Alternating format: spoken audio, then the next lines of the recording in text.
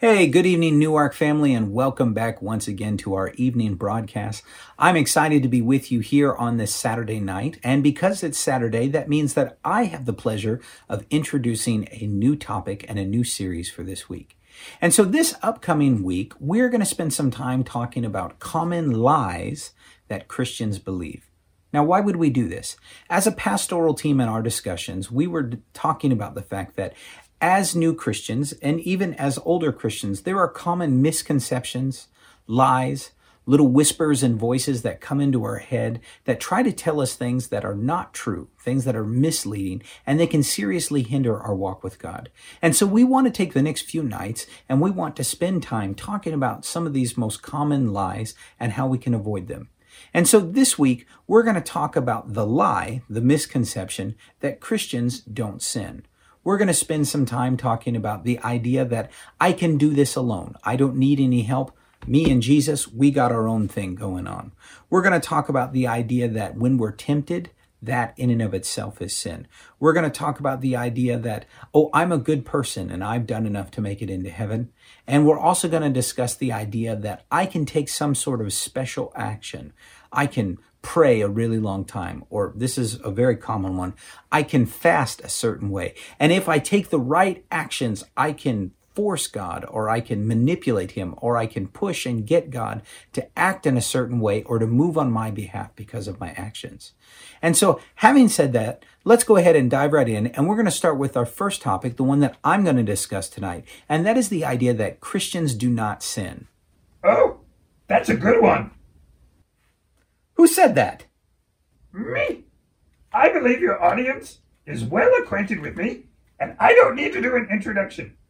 But for your sake, you can simply refer to me as the Serpent. Oh, now I know who you are. Yeah, Rachel warned me about this guy. She said that he was obnoxious, and not only was he obnoxious, that he was a total camera hog. That is a matter of opinion. Right. As I was saying, tonight, what we're going to do is we're going to talk about lies, and specifically the lie that Christians don't sin. This is an absolutely terrible trap that you want to avoid. You don't want to fall into the lie that Christians do not sin. It's not a lie. It's not a lie. It's true. If you are a real Christian, then you won't sin anymore. Wait. What are you talking about? What you're saying is a lie. In fact, it's the exact opposite of truth. Wait a minute. Now, Rachel warned me about you. She said that everything that you say is either a lie or it's something obnoxious, or usually it's something self-absorbed and selfish and about you. Not true. Not everything I say is selfish. Do I have to broadcast with this guy? Yes, you do. You want to know why? Because these people are tuning in to hear me. It's all about me. And this week is a whole series about lies. Who better to start it off than me? Ha! You just basically admitted that you're a liar.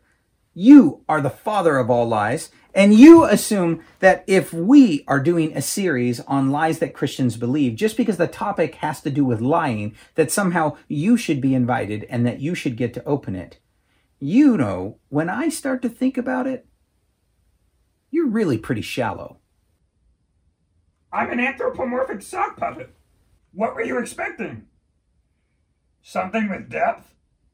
Point taken. Well, let's focus instead on what I need to say for a while. The idea that as Christians that we won't sin is a terrible, terrible trap to fall into. It won't take very long before your life circumstances and your own choices will point out to you how very not true this is. It doesn't take too long as a Christian before you get convicted by the Holy Spirit as you realize the mistakes that you're making. And once this happens, and once you realize that you have failed and you have sinned, because the reality is we all do that, the doubt and the whispers and that guy begin to talk to you, and they begin to creep in. And that ugly voice of condemnation will speak up, and it'll say, "And you call yourself a Christian? Real Christians don't act like that. Those are my lines. That's one of my favorite tactics. I don't have to make people sin. I just wait for them to fall into temptation. I was a guest star on a previous broadcast about that subject.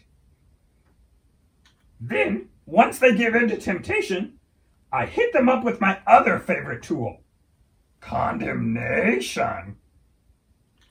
I usually try a classic like, "And you call yourself a Christian?" Or, this one's even better. I just like to ask questions like, "Is that how a real Christian would behave? Perhaps you're not really what you think you are." That 1-2 punch, that's the best trick I've got. You know, you're not really helping your case here. As I was saying, when we fall for the lie that Christians don't sin, we set ourselves up for a terrible round of guilt when we do eventually fall. You know, I'm reminded of an example from the New Testament of two different men, both of whom failed in a very similar way, in the same evening. And yet they responded very differently to how they failed.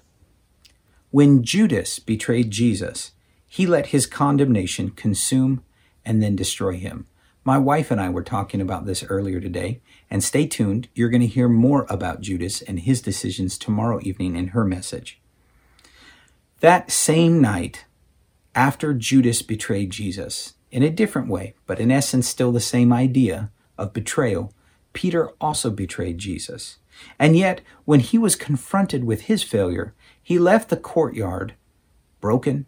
He left it weeping, but he did not let his failure and his condemnation absolutely destroy him. Please don't miss this point. Both Judas and Peter failed. Both of them were racked with guilt.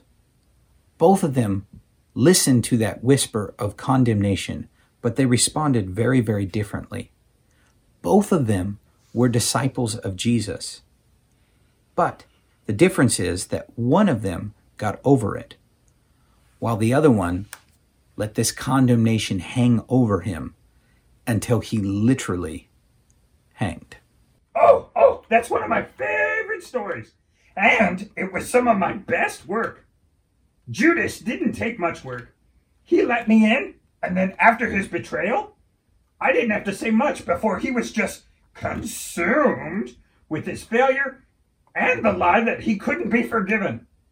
And it wasn't that he wasn't a disciple of Jesus. That poor man destroyed himself, and I had to do very little. It was glorious.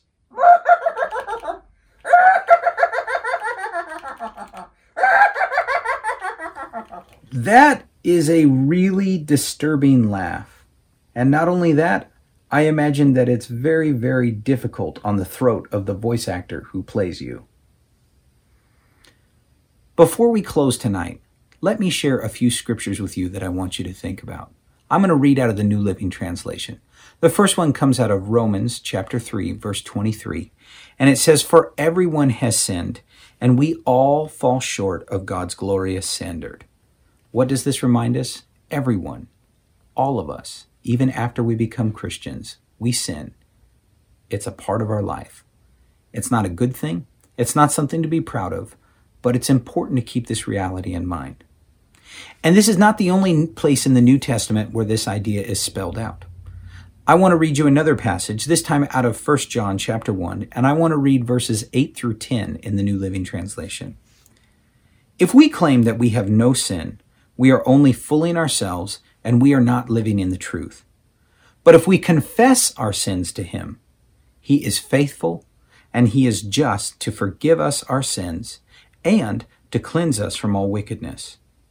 If we claim we have not sinned, we are calling God a liar, and we are showing that his word has no place in our hearts.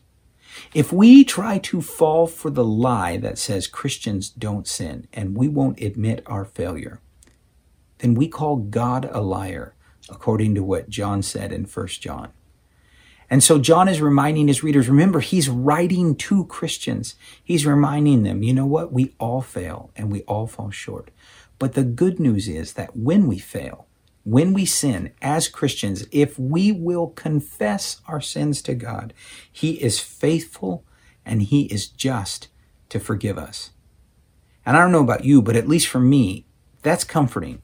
And that's a good reminder that even in my failure, if I will just own up to it, if I will admit it, and if I'll repent, and if I'll talk to God and ask him to forgive me, he'll make it right. Here's another thought for you. If Christians don't sin, let's assume for just a moment that that idea might be correct. If Christians don't sin, then why do we find so much correction in the New Testament epistles? As you read throughout the letters written to the churches, you find lots of correction. And remember, these letters are written to Christians. And so the apostles are giving them instructions on how to correct different behaviors in their life. Why are they giving this instruction? Because Christians fail. Because we make mistakes and we all end up sinning. We all fall short of the glory of God, as Paul said in Romans 3:23. And not only that, think about a very specific example in the book of Revelation in chapters 2 and 3, as John is writing, and he writes to the 7 churches of Asia Minor. And throughout his instruction, he's encouraging them, but he's also correcting them. And he's telling them to turn back and to correct these mistakes before it causes their destruction. So again, if Christians didn't sin, then why would we find these corrective actions? And notice these corrective actions are also paired with hope. They're paired with the idea that if you will stop what you're doing, if you'll turn away, if you'll correct it now, you can save yourself before it ends up destroying you. See, the truth is that we all sin, even after we've become disciples of Jesus Christ. And so we all need his mercy and his grace and his truth to be active in our lives. And we need this every single day. So the next time that you need God's mercy and grace, don't listen to what that guy is trying to whisper to you. Don't fall for his lies. No, listen to me. Ignore the theologically sound teaching that man with great hair is saying. I'm the one that you need to hear. I've been speaking to you since before you even started your discipleship journey with that,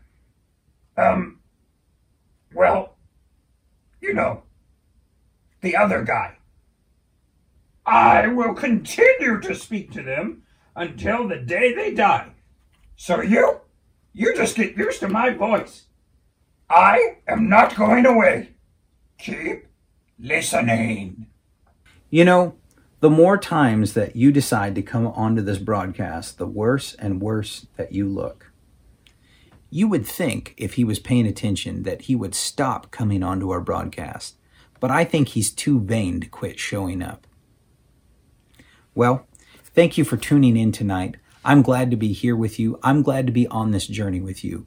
This week, pay attention and see if you can recognize some of the whispers that try to appeal to you, the things that try to trip you up and convince you that you're not good enough, or that you can make this on your own, or that you can take some certain action and make God behave a certain way. Don't you fall for these lies that Christians believe. So pick your head up, keep your ears open, keep your eyes stayed on the Word of God, and let's see what we can learn this week as we travel together and talk more about lies that Christians believe.